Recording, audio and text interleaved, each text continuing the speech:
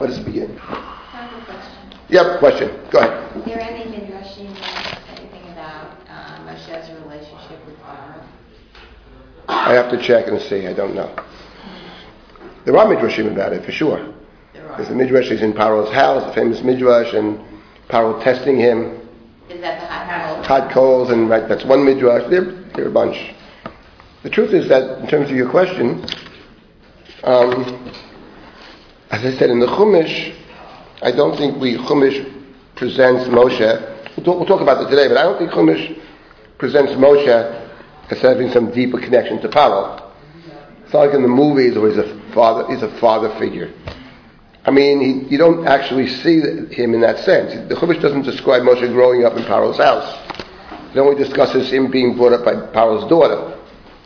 Fatio Leben, he's Paro's daughter's child. And Paro's daughter, I think this is an important point, I didn't mention this at all, but when you read the Chumash about Paro's daughter, something's very striking about Paro's daughter, and that is, the Chumash, you know from Sefer Breshit, that the Chumash, one of the complexes of words that the Chumash uses in the beginning of the Torah, very importantly, is this threefold seeing and taking and good.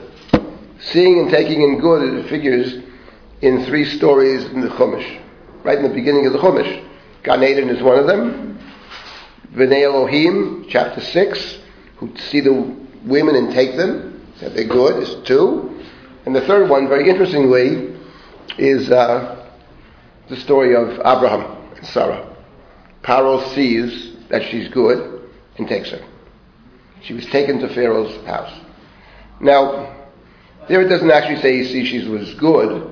In the case of Abraham, what's very interesting is it says, Abraham says, say you're my sister in order that it be good for me, which is a very interesting variation on the theme, which has immense significance. But let's leave that out. Not our problem now. But what's interesting is that the same complex of terms we find in the beginning of Sefer Shemot in conjunction with the birth of Moshe. Chapter 2. It begins in the strangest way. When Moshe is born, it says, Vatera oto ki tovu, that his mother saw that he was good, which is a very strange expression. What mother doesn't see that the baby is good? So therefore, ki tovu, obviously, since it's an expression which is unusual, requires a lot of thought and interpretation. Rashi goes one way, the Ramban goes a different way with it, but for our purposes, he's described as Tov. Now what's interesting is, so he's Tov, but because of the threat against the boys, the mother and the sister place him in a little basket by the side of the water.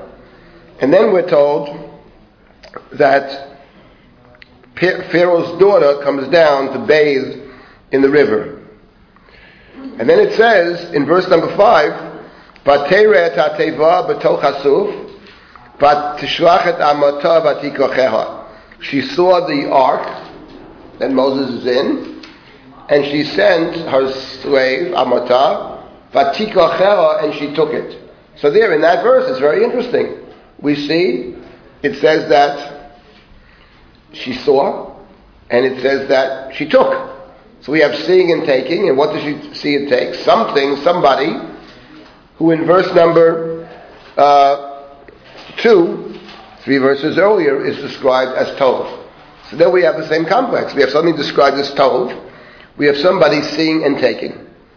Fine. Now the question becomes, what do we make of that complex here? It's a question of interpretation. What does it mean? We know that it's a significant complex. It appears in Gan Eden, obviously in the primal story of the Chumash. It appears with Abraham, it appears with Bnei Elohim. It appears in the context of the world which is destroyed. And now we have it in the context of Pharaoh's daughter. So the question becomes now, what does it mean? Okay? That's the question. So my suggestion as to what it means is the following. I think what it means is that in the story of the seeing and the taking in the 3 stories of Genesis are all essentially related. They're all similar in the following sense. The seeing and the taking in the first story is the primal sin. Woman saw that the fruit was good and she took it. And in other words, and what is that sin actually? What is the primal sin? The sin is the sin of disobedience. And the Chumash makes that point by informing us something very important. That when the snake goes to the woman and says, I heard you can't eat any of the fruit. So the woman says, that's not true. We can eat all of the fruit, just the stuff in the middle of the garden. But tochagan, that we may not eat, God said you can't eat it lest you die. So what does that mean? Why does the Chumash mention that altogether? It means that the woman knows that it's forbidden. Because you might say to yourself, how would she know? God never spoke to the woman. The command not to eat the fruit was given only to the man and not to the woman. The woman doesn't exist yet. She's part of him, okay? But she knows about it. That's very important.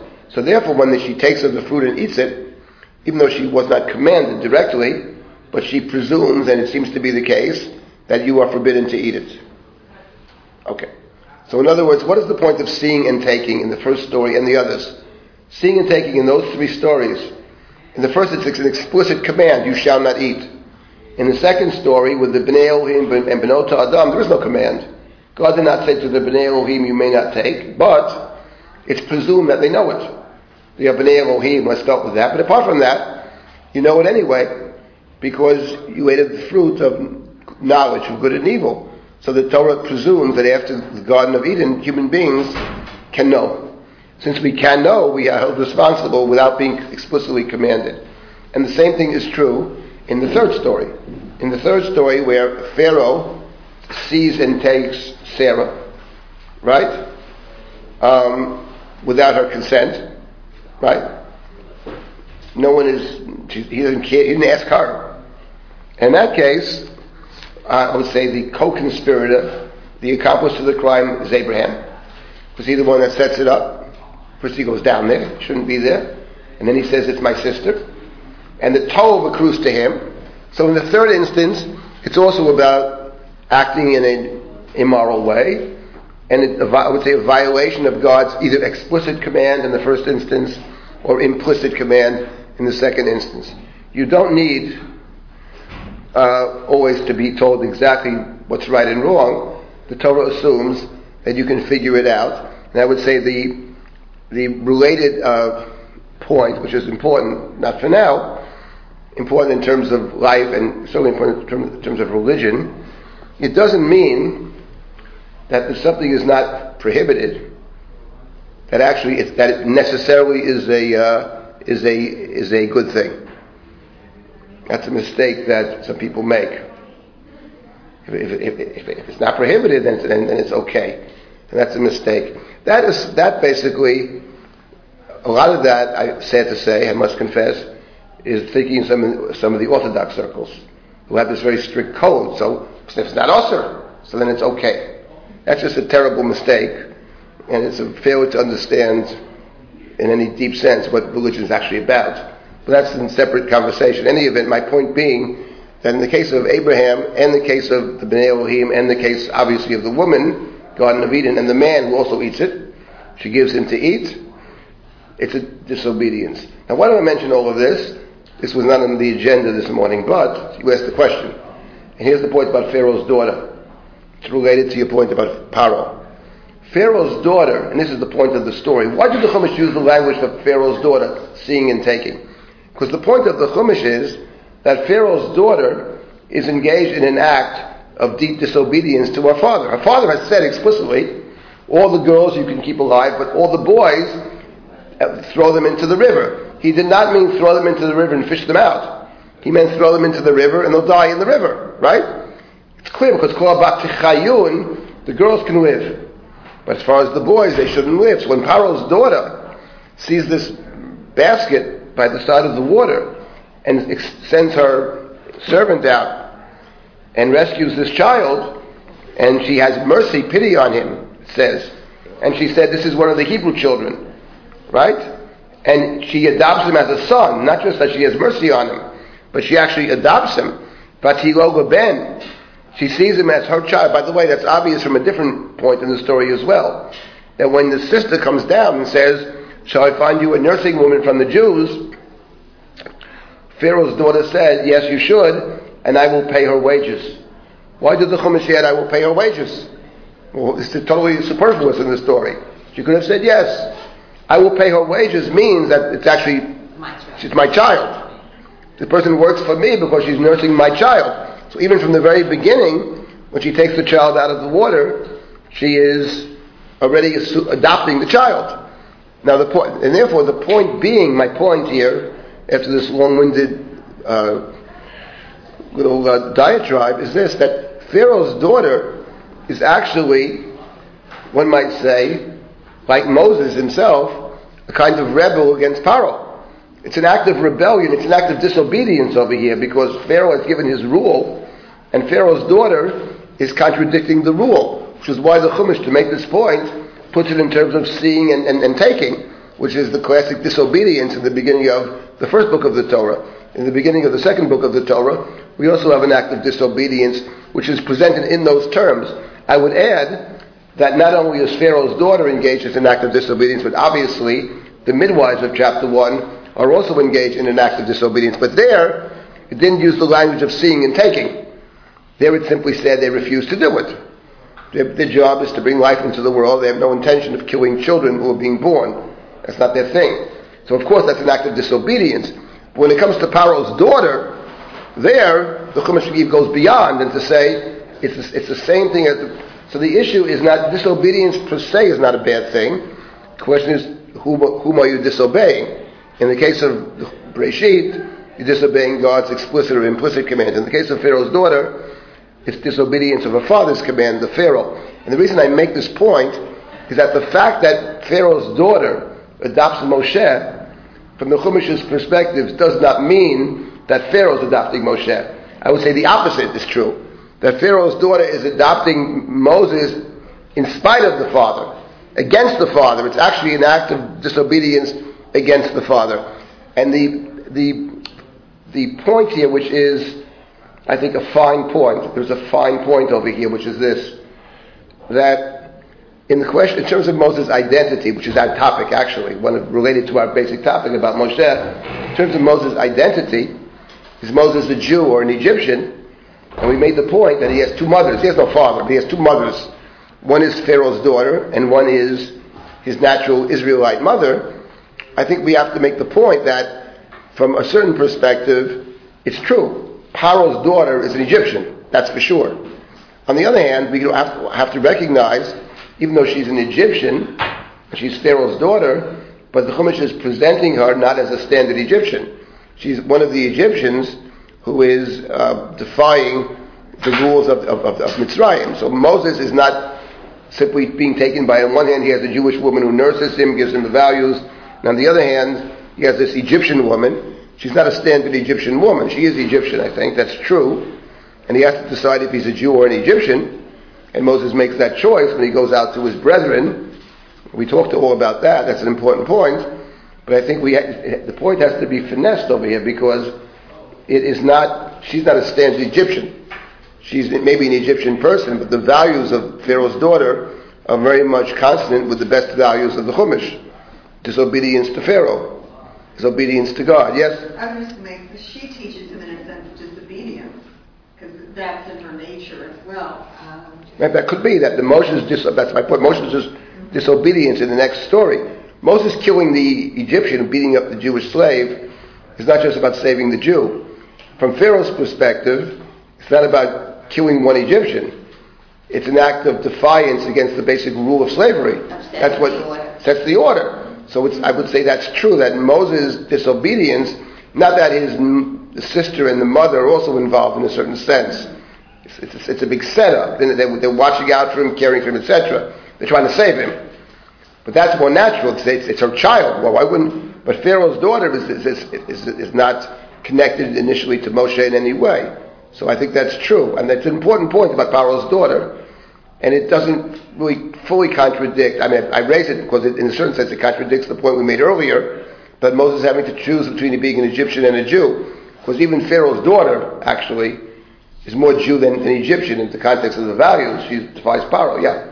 It says when the child grew up, she brought him to Pharaoh's daughter. Do we have any sense of what that means when the child grew up? It's after he's nursed. Weaned. And that means weaned. Well, the question is what you have to... I looked into this actually, various habits of nursing, how long children were nursed. longer than it happens today, actually. It could be 3 years, it could be 4 years, maybe even. It's possible. It's possible. It is possible. So we don't know. It doesn't really say. It's a good point. After he grows up by Yigdal, right? I think the point of that, by the way, let me just rephrase your question in a certain way. Why does the Torah use that word? Torah could have said after she finished nursing him, like with Isaac, it says, after Isaac was nursed, Abraham makes a party. Vayas Abraham mishteh gadol, b'yom higomer et Yitzchak. There it says nursing is finished. Over here the Torah uses the term to grow up, vayigdal ha'ish, right? That's vayigdal hayeled, verse number 10. So your question, why did it say vayigdal hayeled? Why didn't it say, like it says with Abraham, after he was nursed? I think there's a reason for it. The reason is that what the Chumash wants to emphasize is that Moses is with his natural mother up to the point that he grows up. The Chumash wants to emphasize the influence that his mother, unnamed in the story over here, but the mother and probably the sister have on Moshe. So it's not just she nurses him, but it's more than that. Because if just nursing, he would have said Vayigamel, ad higamel, as it does with Yitzchak. It means that the whole point of the story is to bring Moshe back to his mother, so that the values of the mother can be transmitted to Moshe. The nursing becomes not just a biological act, but a transmission of values. The one who understood this point, which is, I think, fairly obvious nonetheless, the one who understood it very well, not surprisingly, one of the great interpreters of the Torah, maybe the greatest actually. I don't know the name of this person, unnamed, but it's whoever wrote the book of Shmuel. The book of Shmuel presents us with the character of Samuel. Samuel is based largely on the character of Moses. When I say based on Moses, I don't mean to suggest that he's identical to Moses. First of all, that would be... The book of Shmuel is not going to work that way. The Bible doesn't work that way. But it means that the character of Moses and Samuel have many commonalities. One of them is exactly this point about the nursing. If you remember the story of Shmuel, Hannah made this prayer. Hannah prays for a child, and God grants her prayer. And she promised, remember, that she takes a neder, makes a vow, that if you give me this child, I will dedicate the child to God all the days of his life, and no razor shall cut his hair. It'd be like a nazir.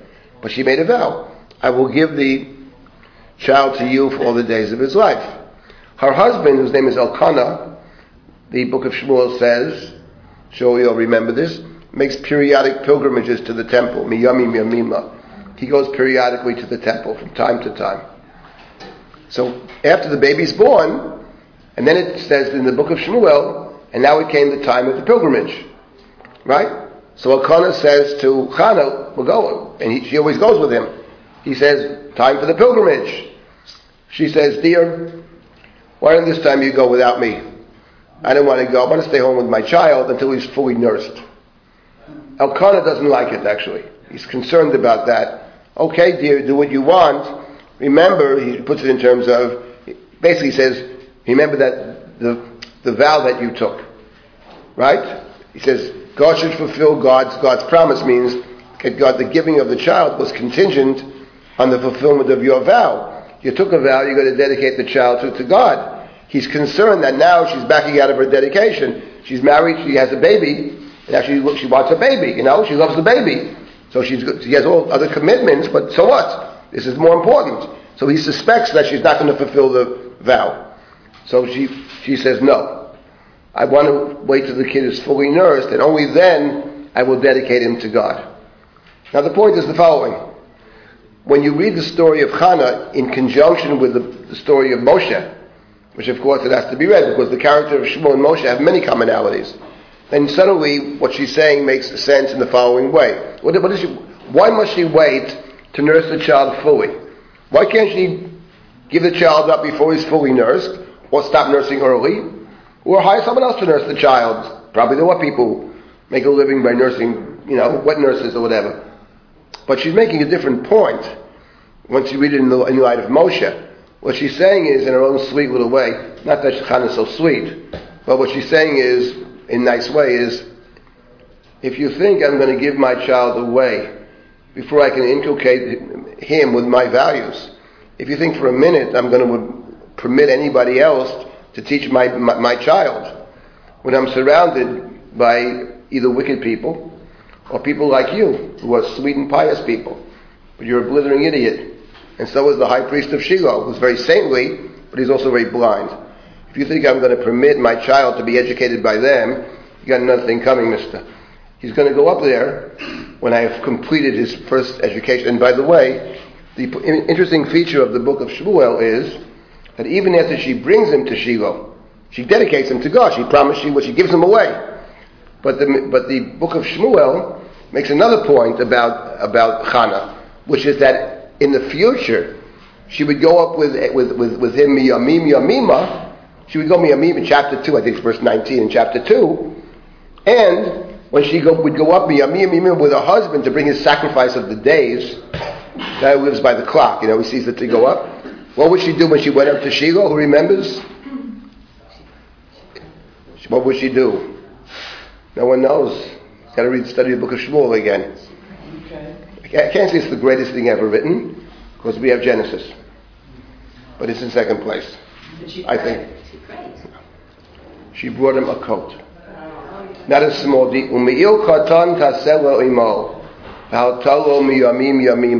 That is not a small detail. It doesn't mean, it could mean, which is not wrong, that maybe in Shiloh it gets a little chilly, and as he's growing, she wants to give him a coat which demonstrates her concern, If you have a child who's living in a cold place, or if your kids are in the Israeli army or something like that, they don't provide you with enough coats, believe it or not. So people collect money and they buy coats, and they send the coats to the soldiers. Israeli army, chapter 2, verse 19. First book of Samuel. I don't have it in front of me, that's my guess. It's not far off anyway. Is it verse 19? It is verse 19. Okay, not bad. Chapter 2, verse... But it means much more than that, of course, because what does it mean to have a coat? It's more protected. Safety. I'm here. It's more than protection. I'm here with you. She's thinking. You're thinking logically. You can't do that. I mean, logic is fine. You have to think contextually. The coat in the book of Samuel was not a little detail.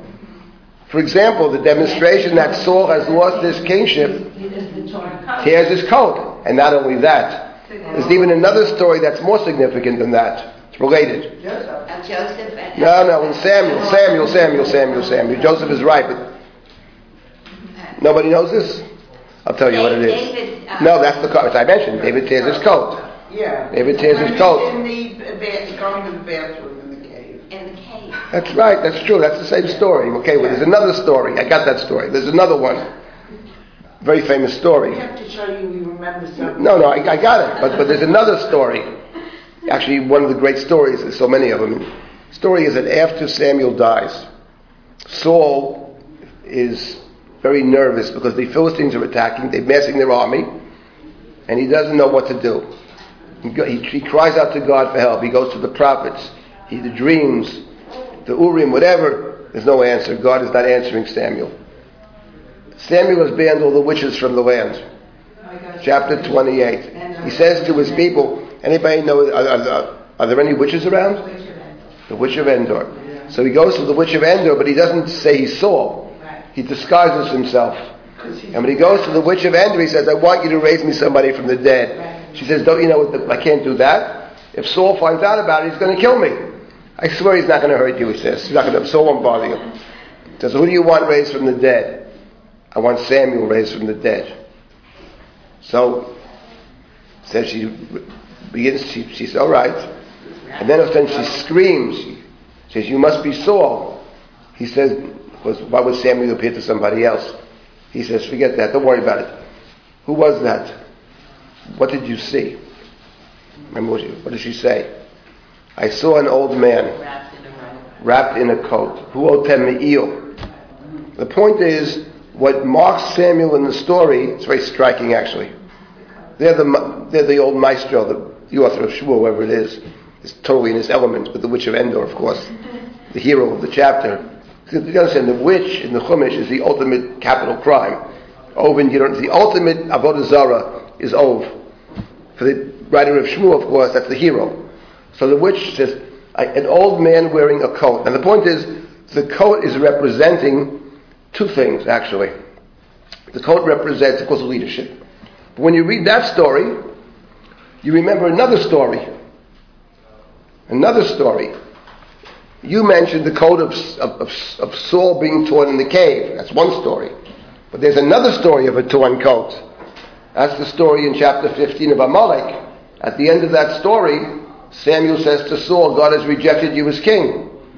And he starts to walk away, at which point he grabbed for his coat and he tore it. Now what's unclear in the story is, of course, whose coat is torn? Is it the coat of Saul that's torn? Or is it the coat of Samuel that's torn? The more plausible reading of it, there's an ambiguity, maybe a purposeful ambiguity. The more plausible reading of it, I think, is that it's Samuel's coat. Because he's walking away. In other words, you're walking away from me, and I try to grab you, to hold you to come back, and I grab the coat, and it gets torn because you're walking away. That's what it sounds like. Of course, the question, I can't solve all the problems now. If in fact the torn coat represents the demise of King Saul and the loss of his kingship, why would the symbol be the torn coat of Samuel? That's an excellent question, actually, to which there's an excellent answer. I can't get into it now. But it's a very good answer to it. But my point is, when did the people request a king anyway in the book of Samuel? Well, what precipitates the request for kingship in the book of Samuel?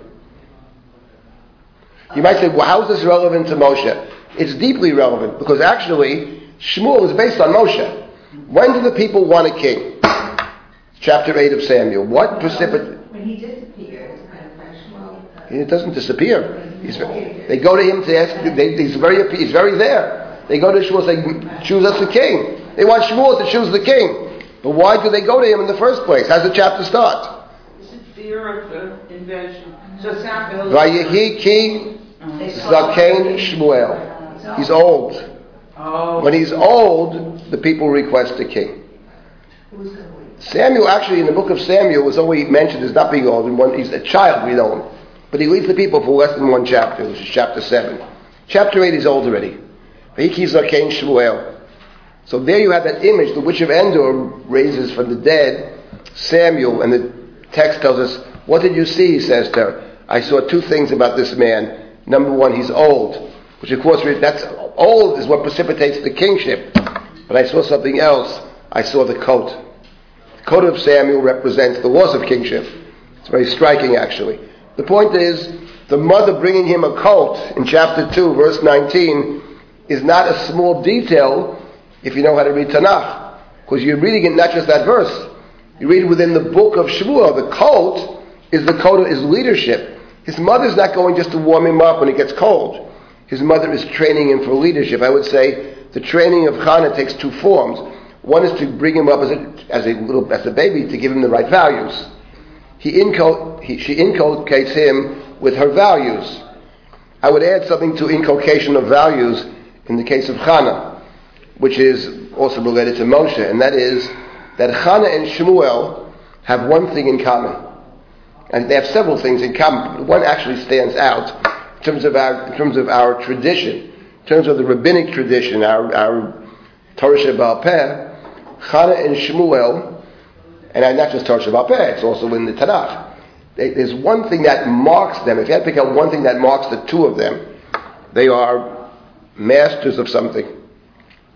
Prayer. Hannah's prayer is the paradigm for Shemona Esrei, silent prayer.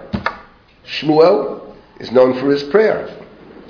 Moshe v'Yaron b'choanav, u'Shmuel b'korei shemo. Karim el Hashem v'hu yanet. Shmuel leads through prayer. Defeats the enemy through prayer. Where did he get that from?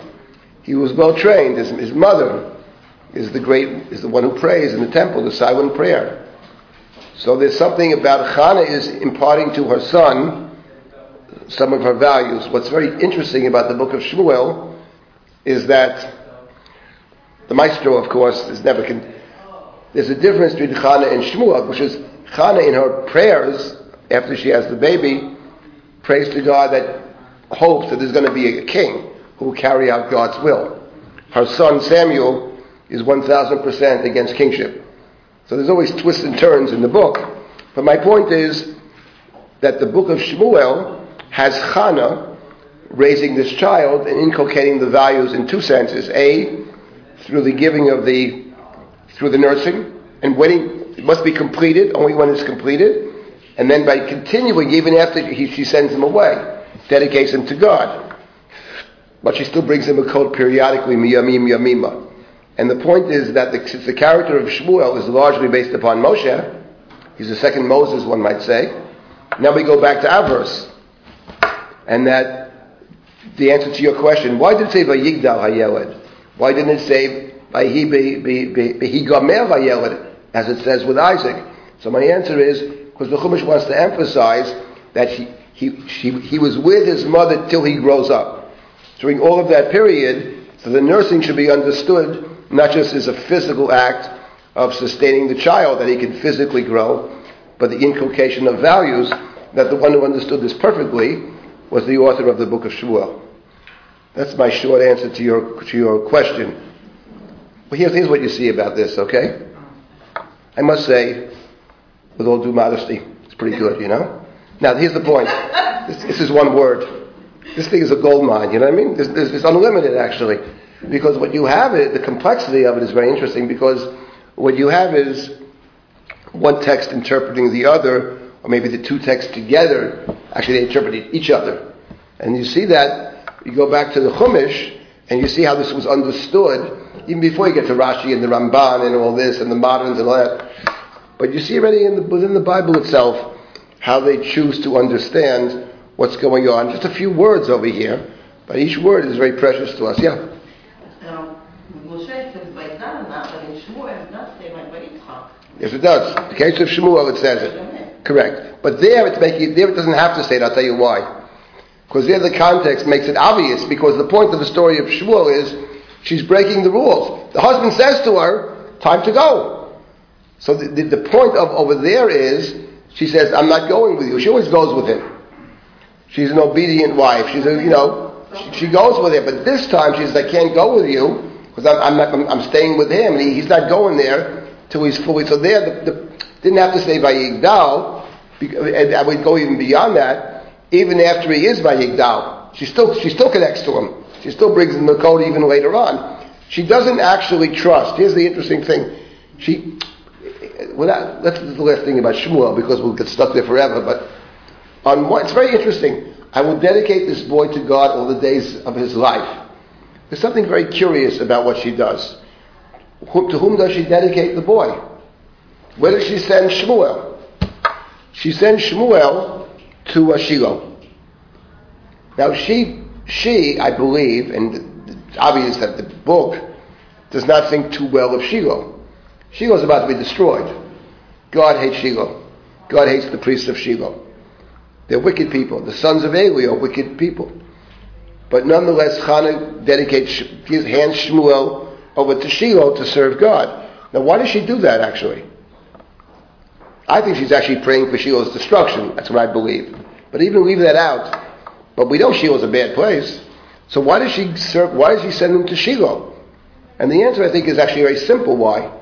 Because in Shiloh, there's somebody who can be Shmuel's father figure. Somebody like Moses, in the text, he doesn't have a father, actually. His father's Elkanah. Elkanah's a well-meaning idiot. I mean, he's a good guy, but the point is, she actually hands him over to Shiloh, not so much to Shiloh.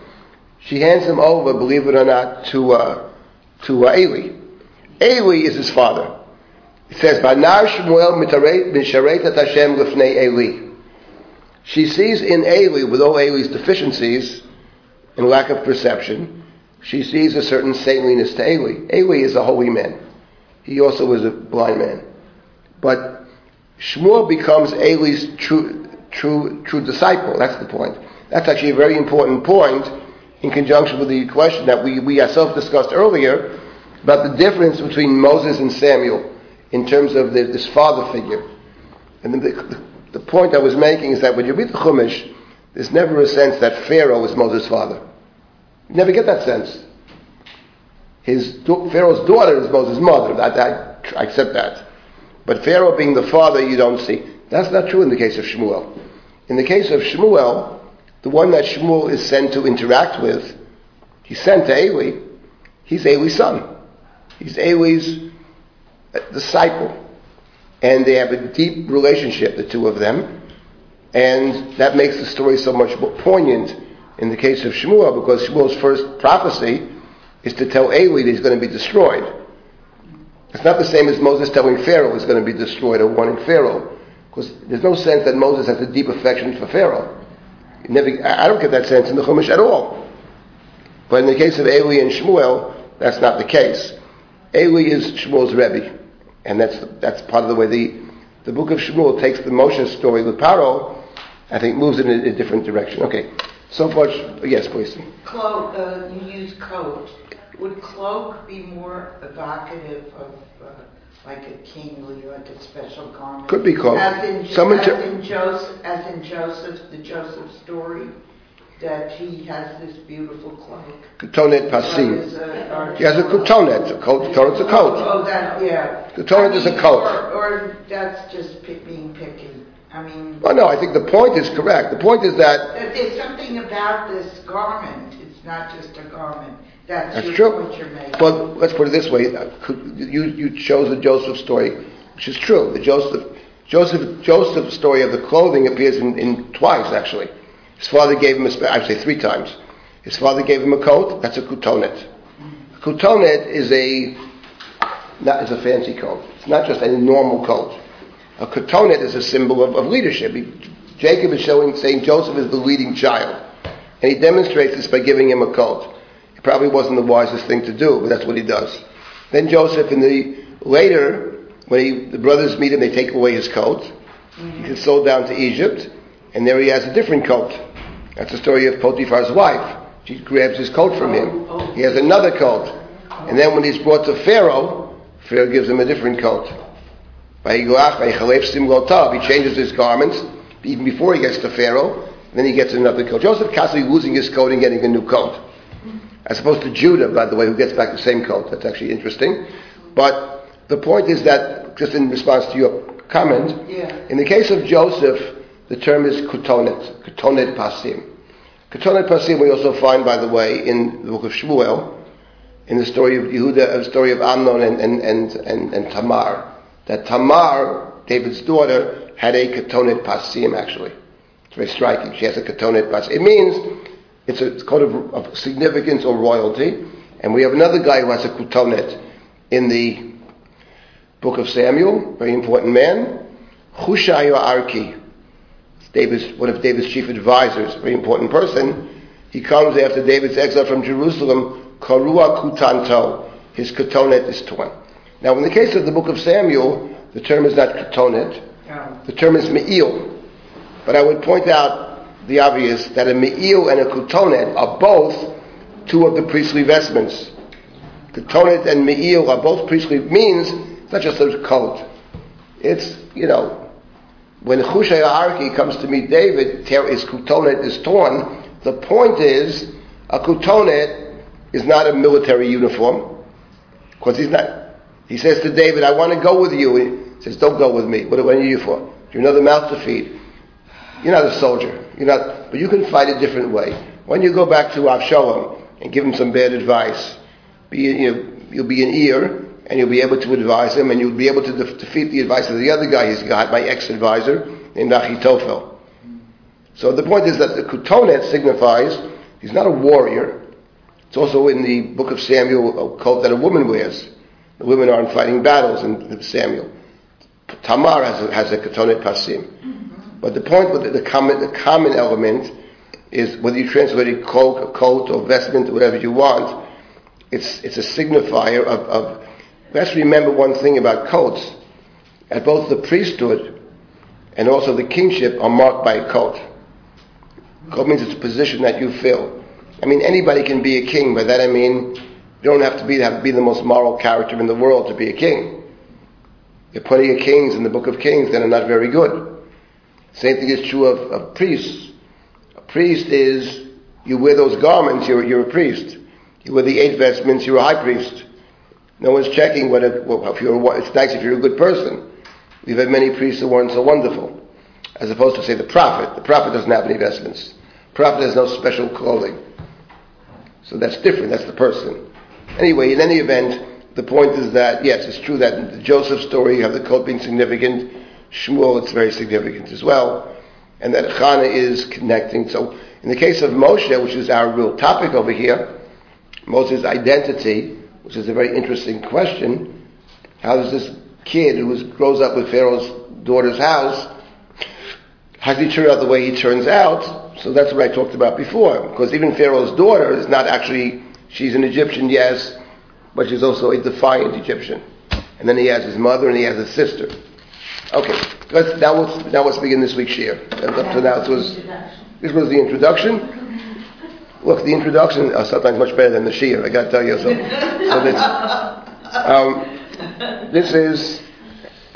It's hard to really go wrong in these stories. I mean, now let's get to, last week we discussed something actually was very interesting, Aaron's role. Moshe is sharing the leadership with Aaron, and pointed out last week, this is not going to go over, that Aaron is represented within the Bible, and I would say within the book of Shemot, in 2 different ways. Sometimes he was represented essentially as a full partner, or almost a full partner, we saw that last week. Sometimes, in some of the stories, certainly one of them, in the story of the snare, he's not represented that way at all. He's represented as someone that God doesn't even want. And God accepts Aaron, because what choice does God have? Moshe refuses to go without some help, so God provides Aaron. Now what I wanted to start now is Moses' negotiation with Paro, which is related to what we've been talking about in terms of his relationship to Paro. Moshe's negotiation with Paro, which takes over the course of all the 10 plagues. Moshe has a very lengthy negotiation with Paro. Paro was not an easy guy to deal with, It's a tough customer. Keeps on backing out, he makes some concessions, and we have to look at how Moshe interacts with Paro. Moshe has accepted upon himself the responsibility to go back to the Egypt and to try to take this people out of Mitzrayim. What I'm not going to discuss, I'm going to skip over it because it will take us, maybe we'll get back to it later. I'm not going to discuss the story that appears at the end of chapter 4, very celebrated story, about Moses' encounter with God at the inn. A mysterious story when God appears and tries to kill him, and he's saved through the circumcision of his son, which is performed by Tzipporah, his wife. That's an interesting story. Let's leave that for now. But we get beyond that story. Moshe meets Aaron in chapter 4, in the 27th pasuk. He meets Aaron in verse 27. Moshe tells Aaron all that God has spoken, and all the signs that God has given Moshe. Moshe and Aaron in verse 29 gather all of the elders. Ziknei Yisrael. Remember, Israel has a leadership even before Moshe appears on the scene. And Aaron speaks. Remember, Aaron's the spokesperson. So Aaron talks, says all the words that God has spoken to Moshe, and Aaron performs the miracles before the people, and the people believe. They hear that God has remembered them, God has seen their suffering, and they bow down.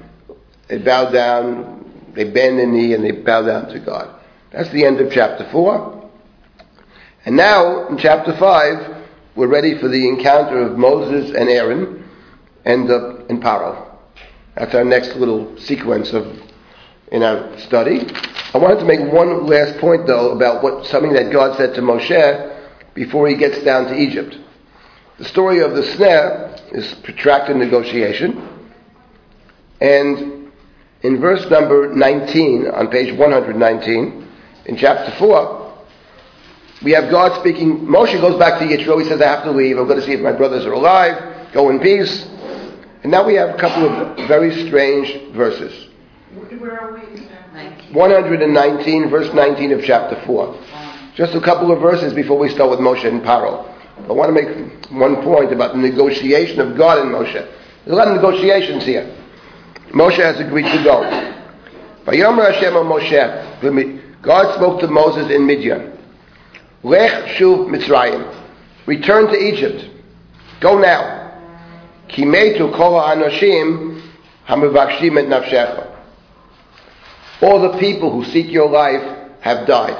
Moses was wanted, Pharaoh said Pharaoh sought to kill Moses. So I guess Moses' name was posted on the most wanted list, God says, go back to Mitzrayim. They don't want to kill you anymore. No reason is given. The people that sought to kill you, the troublemakers, they're all dead. Metu kol ha'anoshim hamevakshim et nafshecha. Fine. Go. So Moses took his wife, children, right? He took the staff of God with him. Now we have verse 21. Vayomer Hashem el Moshe. Now God continues to speak. Moses is on the way down to Mitzrayim. What's the rod of God? The staff that he performs the miracles with. The mateh. Moses' staff that became a snake. It became God's. No, mateh Elohim just means, right, mateh Elohim means the staff of Moses that will be used. It's a good point. The staff of Moses that will be used to perform the miracles. Exactly. The miracles, the plagues will be God's. So the mateh Elohim is Moses. It's a good point. That's a good observation. Moses' staff is called the mateh Elohim because the staff will be used by Moses, right? Yeah. I would say something else actually, since you made the point. Good point actually. And that mateh Elohim, it's a good point. The Sigrid makes a very good point. Why is it called mateh Elohim over here? Because he could have said V'yikach Moshe et hamateh. He took the mateh. But I'm wondering now whether mateh Elohim doesn't have another meaning. Because remember that God said to Moses, God will say to Moses, it's out of sequence, later on about Aaron, right? You see, right? Moses takes mateh Elohim in verse number 20, maybe is there for a different reason. Because Moses is going to go down to Egypt, he's going to meet Aaron. We saw last week, we jumped ahead last week, God said to Moses later, right?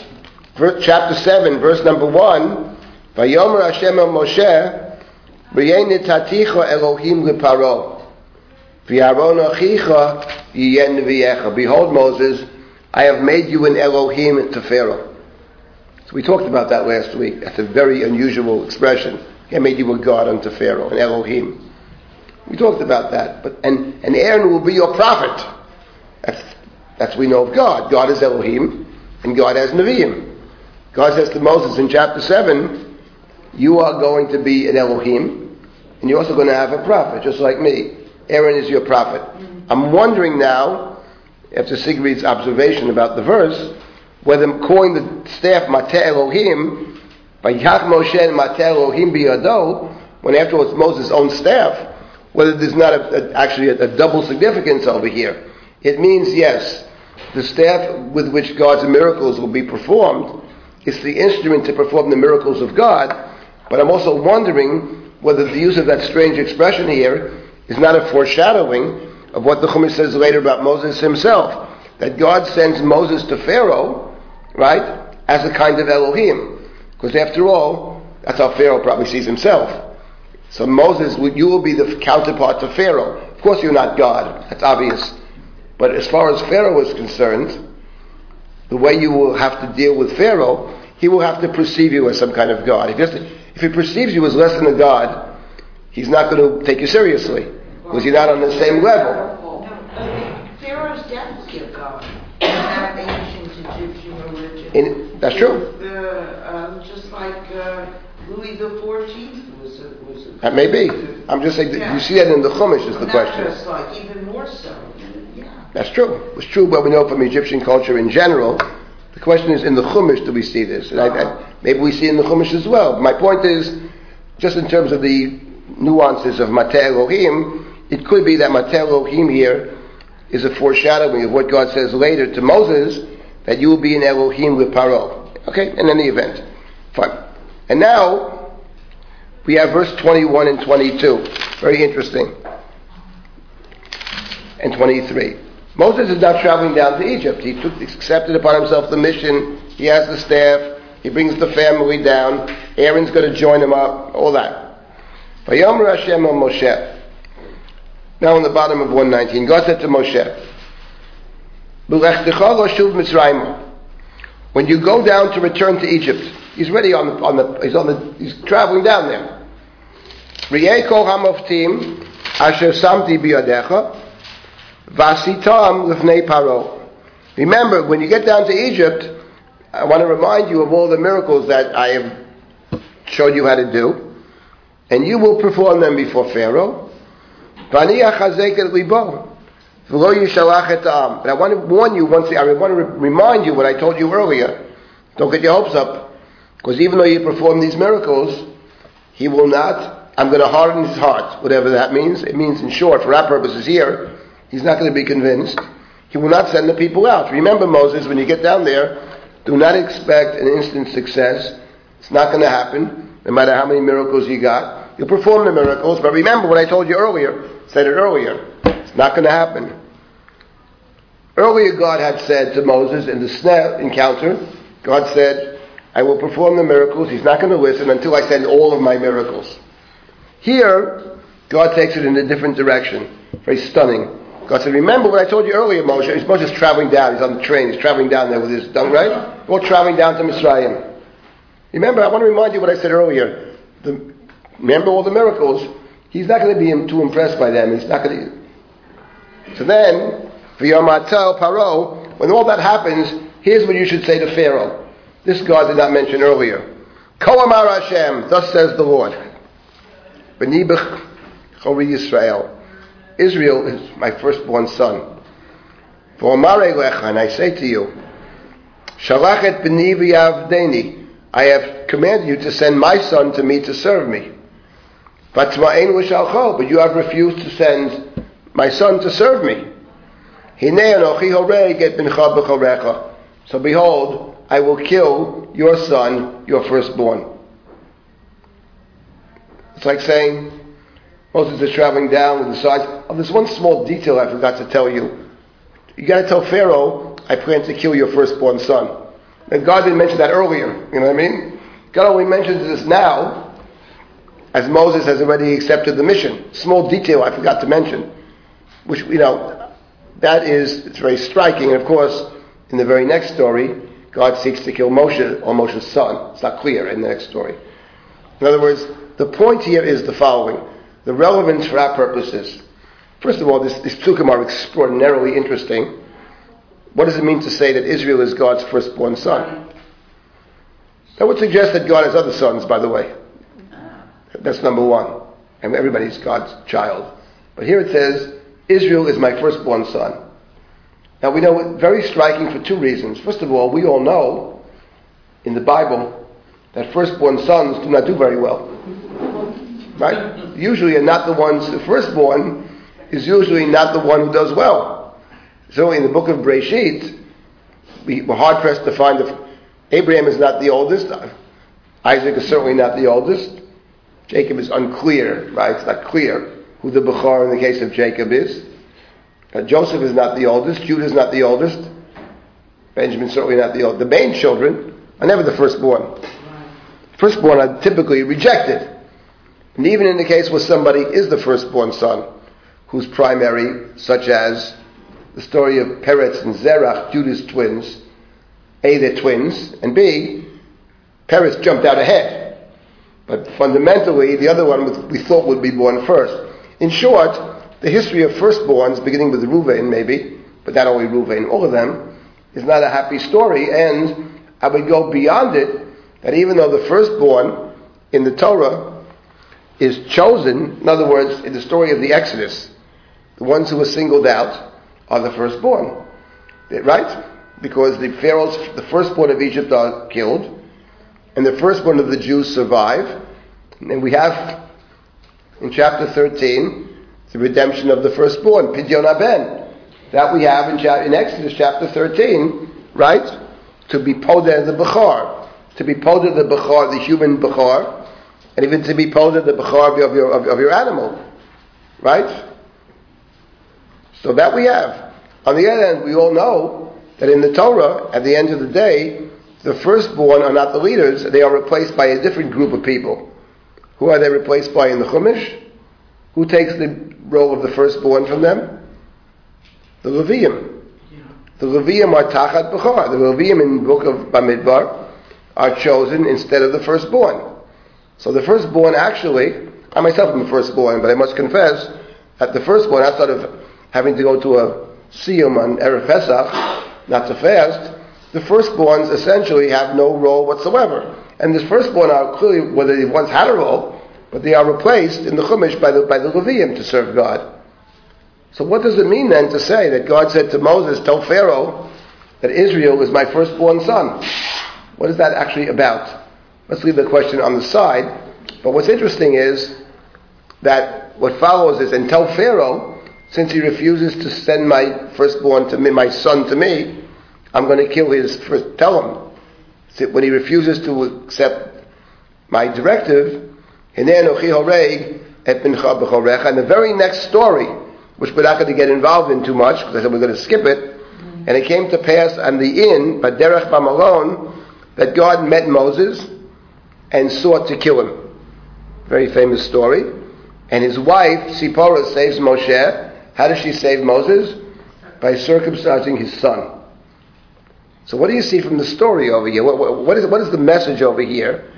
Moses is being, before the negotiation, I want to tell you something very important over here, and Moses has to take with him during the negotiation. I mean, the fact that you're going to warn Pharaoh that I plan to kill you, Moses was not told that earlier. That might have been, from God's standpoint, something that Moses is not willing to do, but to tell the king, the Pharaoh, that I plan to kill you, or kill your child. Maybe as a negotiating ploy, God didn't want to frighten Moses off, who knows. But there's another important point in the story, when Moshe is being taught, I think, which is very important for Moses' mission, very, very important for Moses' mission, and that is, here the Chumash actually identifies the children with the, in this case, the father. God said to tell Pharaoh that because you disobey me, that you're mistreating my son, I'm going to try to harm my son, trying to kill my son actually, I'm going to kill your son, because you refuse to listen. And then the very next story, Moses is going to die for some reason, and is saved by the circumcision of his son. So what is the message over here? Where is that? Where is it? It's right next verse. How can you miss it? Page 120, beginning in verse 24. Right here. It's right here. Right. Very famous. It's one of the more, I would say one of the more mysterious stories of the Bible. God seeks to kill, end of for. But the point I think is this: why is it important for Moshe? Look, if God wanted to kill Moses, he'd be dead. So God doesn't really want to kill him, but God wants to teach him something. I think what God wants to teach Moses is a very important point on two levels. First of all, the mission that I send you on is not only about you. It's about you, and it's about your descendants. And I would say, even more than your descendants, it's about the next generation. Here there's a tremendously important point about the man. This course is called The Man and His Mission, I believe. The mission of Moses, what is his actual mission? That's a wonderful question. What did he try to accomplish? That's always a good question. And sometimes you say it's obvious. It's never obvious. You know that? What is the goal here? Here's the point about Moses' mission before we start with negotiating with Paro. The question is what Moses is trying to... You say Moses is trying to accomplish one thing. Moses is trying to accomplish, the first step, to take the Jews out of Egypt. That's clear. To take the Jews out of Egypt. But there is a complicating factor in the story that maybe Moshe doesn't yet know. I think it's being hinted at over here. Because we know something that maybe Moses doesn't know. Because Moses didn't maybe read the Chumash the way we read it. But the point is, we know what it says in the Torah in the very beginning of the book of Exodus. It says that Joseph and the generation died. And a new Pharaoh emerged who did not know Joseph. And the Torah emphasized the generation died. Because we know about the covenantal promise, which says explicitly, the fourth generation shall return to the land. And when you count out the generations after Joseph's generation dies, after Joseph and his brothers die, Joseph, Levi, all they died. And the Chumash then gave us, we read it last week, the genealogy of Levi. Levi died.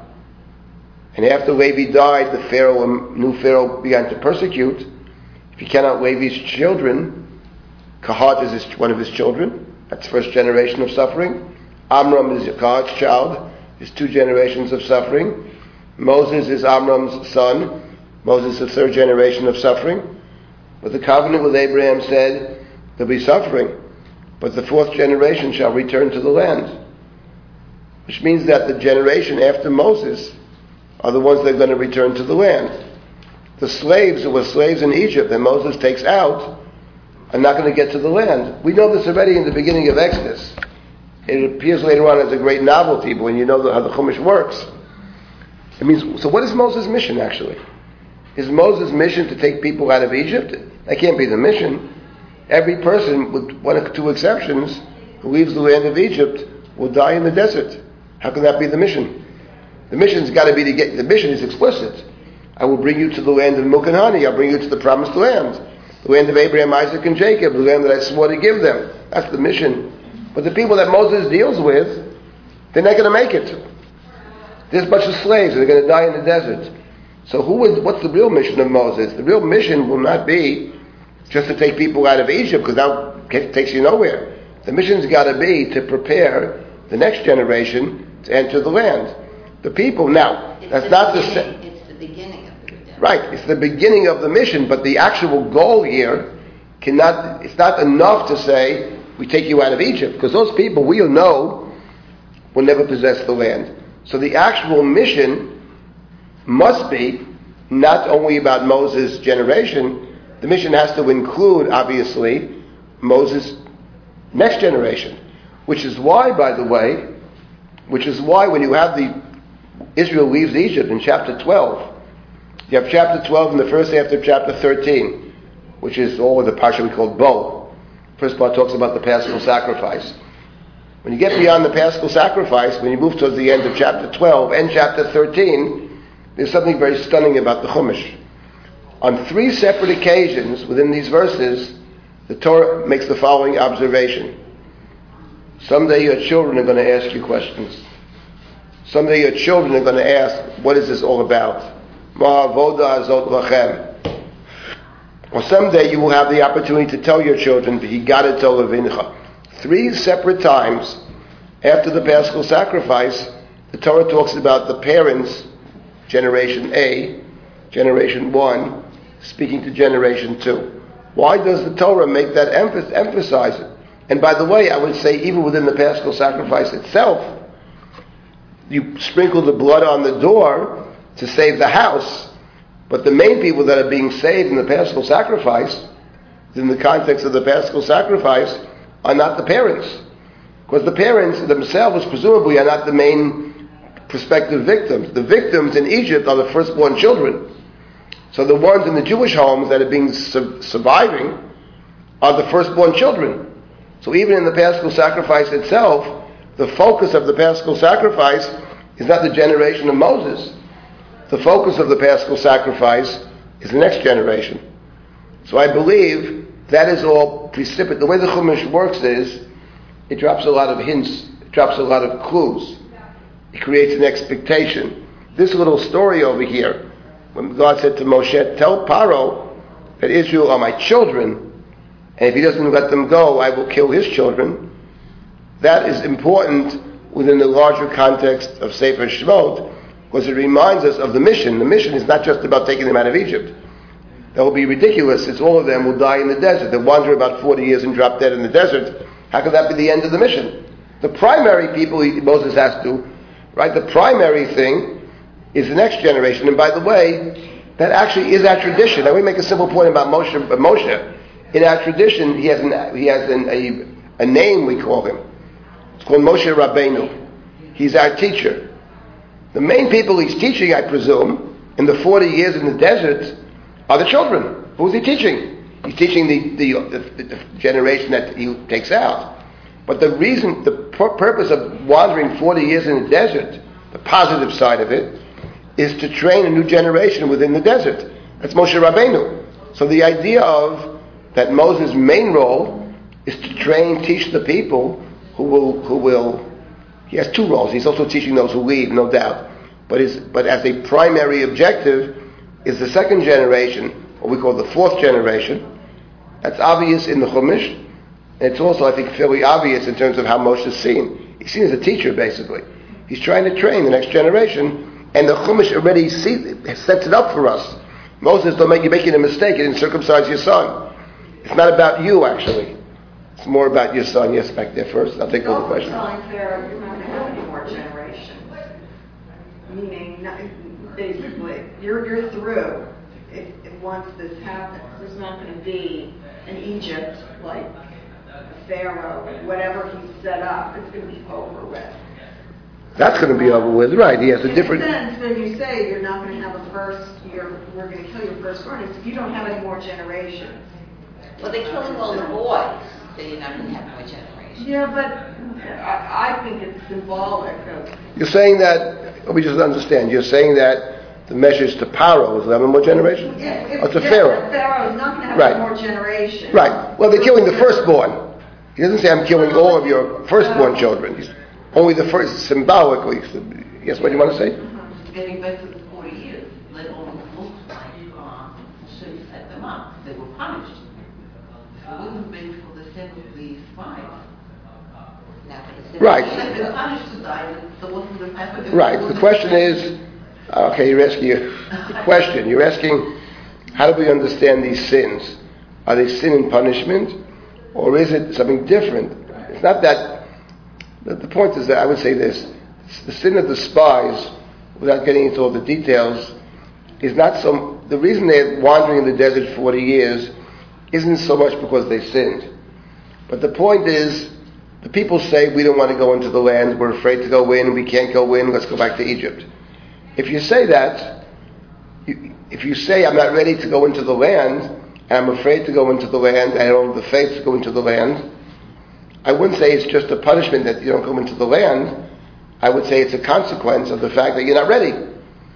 What Moses does when he prays to God is to ask God for time. God's very angry. Moshe says, okay, I understand you, they don't want to go. He doesn't ask that they go into the land, by the way. It's not like the golden calf where he prays, you should spare them, let's move forward, forget about it, let's move. He doesn't say that. Because what's the point? They don't want to go. Moses doesn't say take them into the land. Moses says, don't destroy them. Give us time, give us more time for a new community to emerge. So I would say that the spy episode should not be read just as sin and punishment. Because obviously, how could they go into the land? It makes no sense. They say we can't go in, we're grasshoppers. But you can go in? No, you can't. If you think you're a grasshopper, you're a grasshopper. Well, what can we do? We can't fight. Okay, I'm going to destroy them. Don't destroy them. Give us an opportunity to build a new community. But it takes 40 years is a generation. It takes a generation to build a new community. It doesn't happen like that. God says, okay, I'll grant you that request. Yes, what do you want to say? And then you, and okay, but You answered the question in the sense, I was thinking, is it the grandchildren that are entering the land?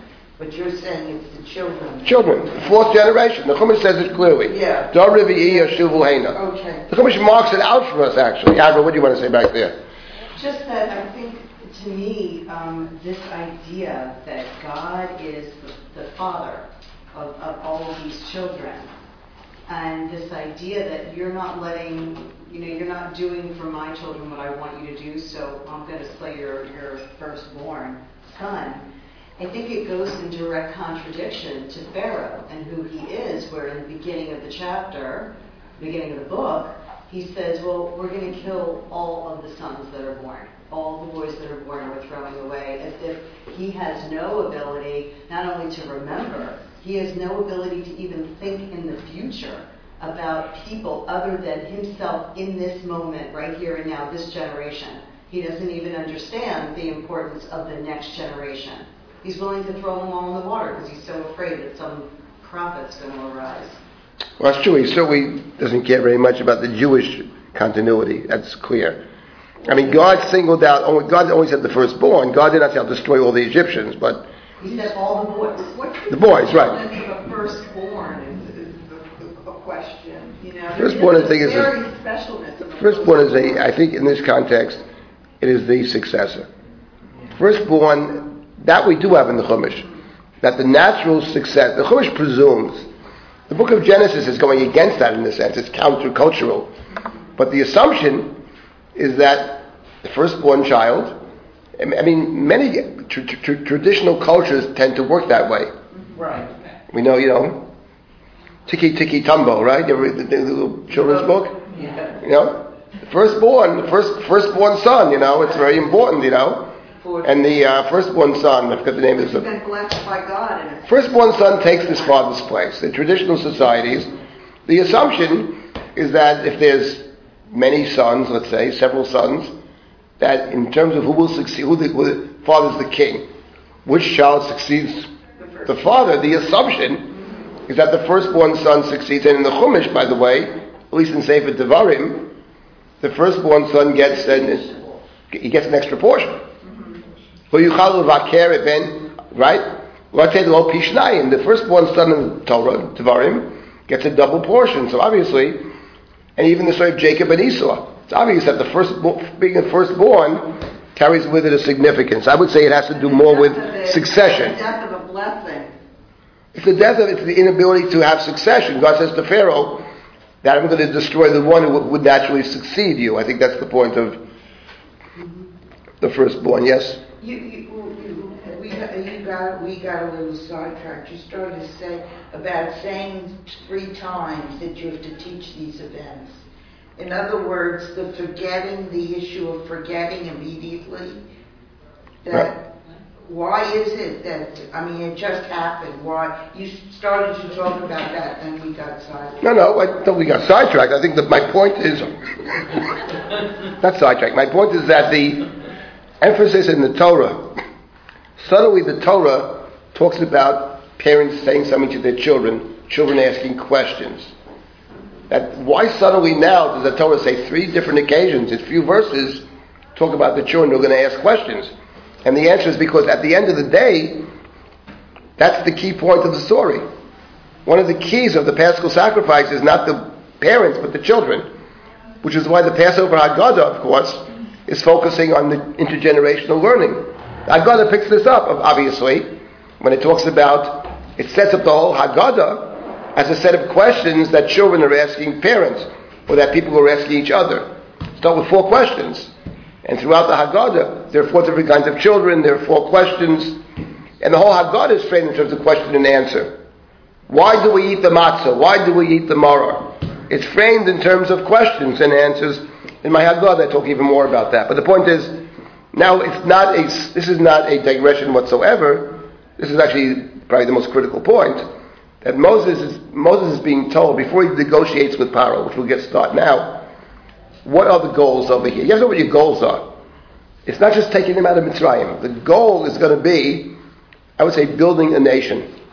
But you have to remember, you're trying to build a nation out of a bunch of slaves. At the end of the day, the Chumash is going to tell us that you can only move people so far. People that have a slave mentality, you're not going to change their way of thinking overnight. It's not going to happen. It can begin to happen, but at the end of the day, it's going to take more. It takes 2 generations. The Torah is a story of 2 generations. You don't change people's attitudes and assumptions in a short amount of time. It doesn't happen.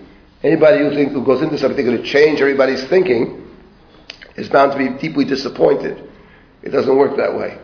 Sometimes thinking changes in very rapid ways, but it usually is an accident or a product of circumstance. How people think about things. In our own time now, I would say, it's fair to say that the computer and the internet, we don't even have a sense, have changed the way, to some big degree, the way people think and function.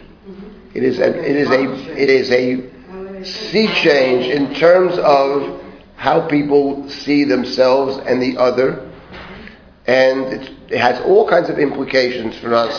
This technology, immense changes, and we haven't seen the end of it yet, and we processed it.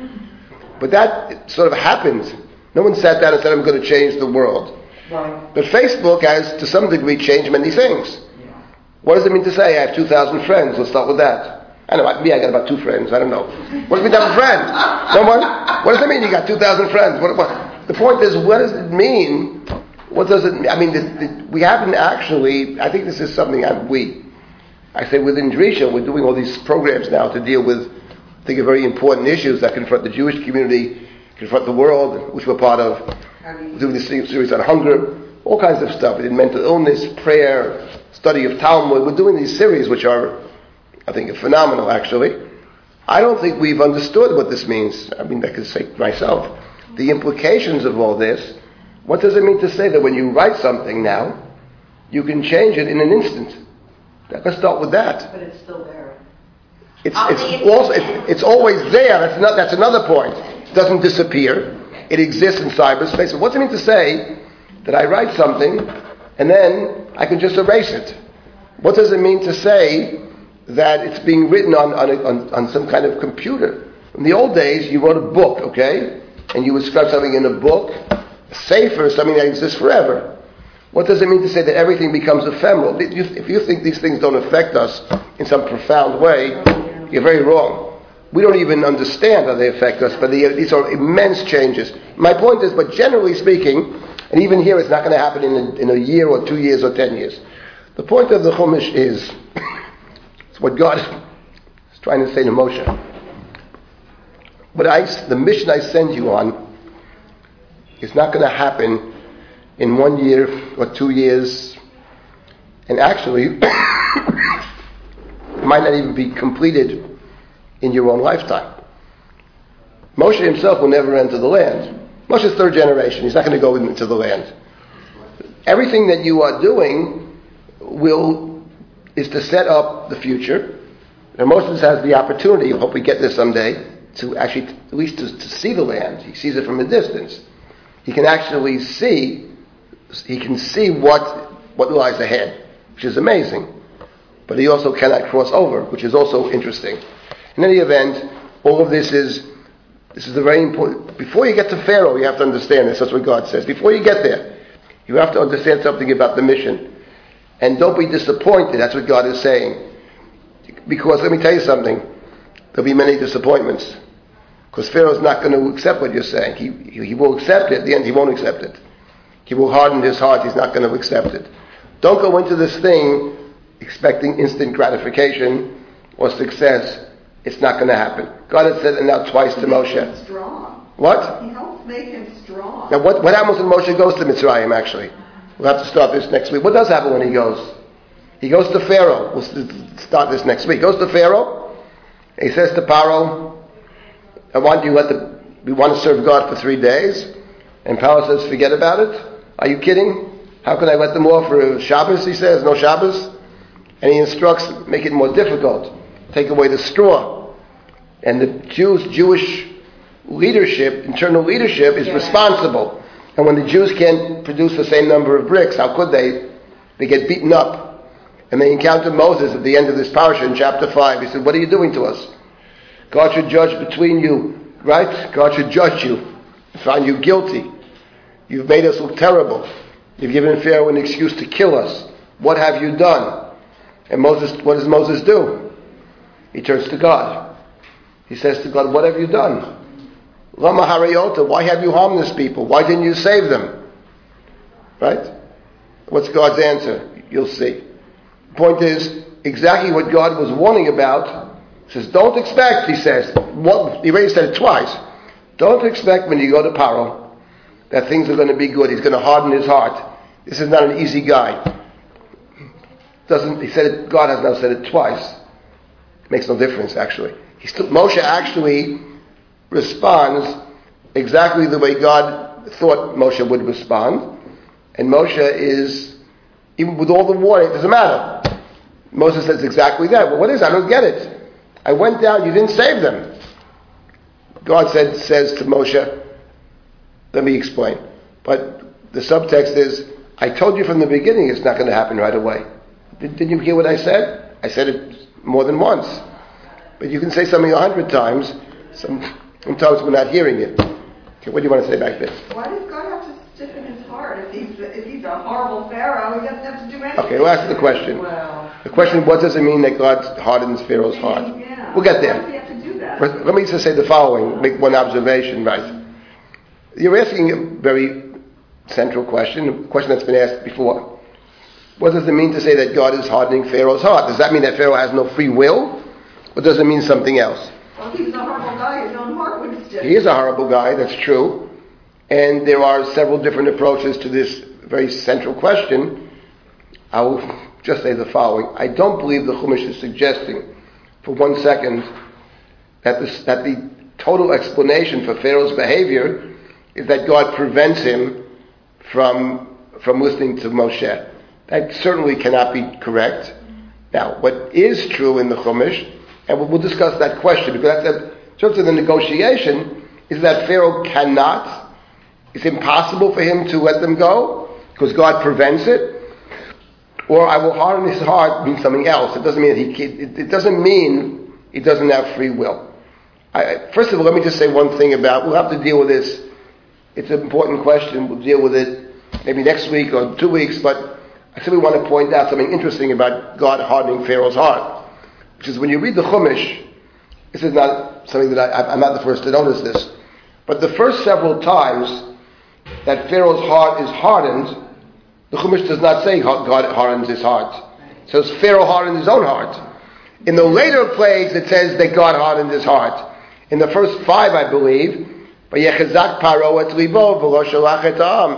Pharaoh hardens his own heart. That's point number 1. So we certainly can't say that the reason that Pharaoh doesn't let them go is he always wanted to let him go, but God is stopping it. That's not possible because the first few times it doesn't mention God at all. That's number 1. Number 2, more to the point, is the question, when the Chumash says, I will harden his heart and he won't send them out, does that actually mean that it's not his fault? And what's interesting is we have one other example I can think of where the book suggests to us that somebody is an instrument for God, and yet that very story itself does not seem to let the person off the hook at all. And I'll just conclude with this observation. This is a story that I once thought to write a whole book about, this one chapter. It's the last chapter of the book of Shmuel. In that story, that's where David takes the census. And the first verse is like this. God's anger raged against Israel. It's chapter 24 of the second book of Samuel. God's anger continued to rage against Israel, and God incited David against them, saying, go and number Judah and Israel. You get the sense of that verse. God's angry at Israel. God wants to punish Israel. So God, by Yoset, God incites David to take the census. You get the sense, if you read that verse alone, that David has no choice. God is causing David to do wrong. The only problem, and in the chapter he takes the census, and many Israelites die, 70,000. But the problem with that reading is, when you read the chapter, there is no sense in that chapter that David is an innocent victim. The entire chapter focuses around David and David's sin. David's confession. I have sinned grievously. I have been grieved. I've acted foolishly.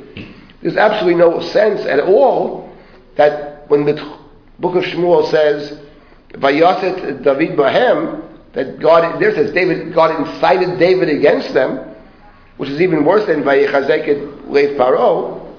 But there's no sense that David is an innocent. So obviously, both in that story, which by the way is based on Pharaoh, the last chapter of Shmuel,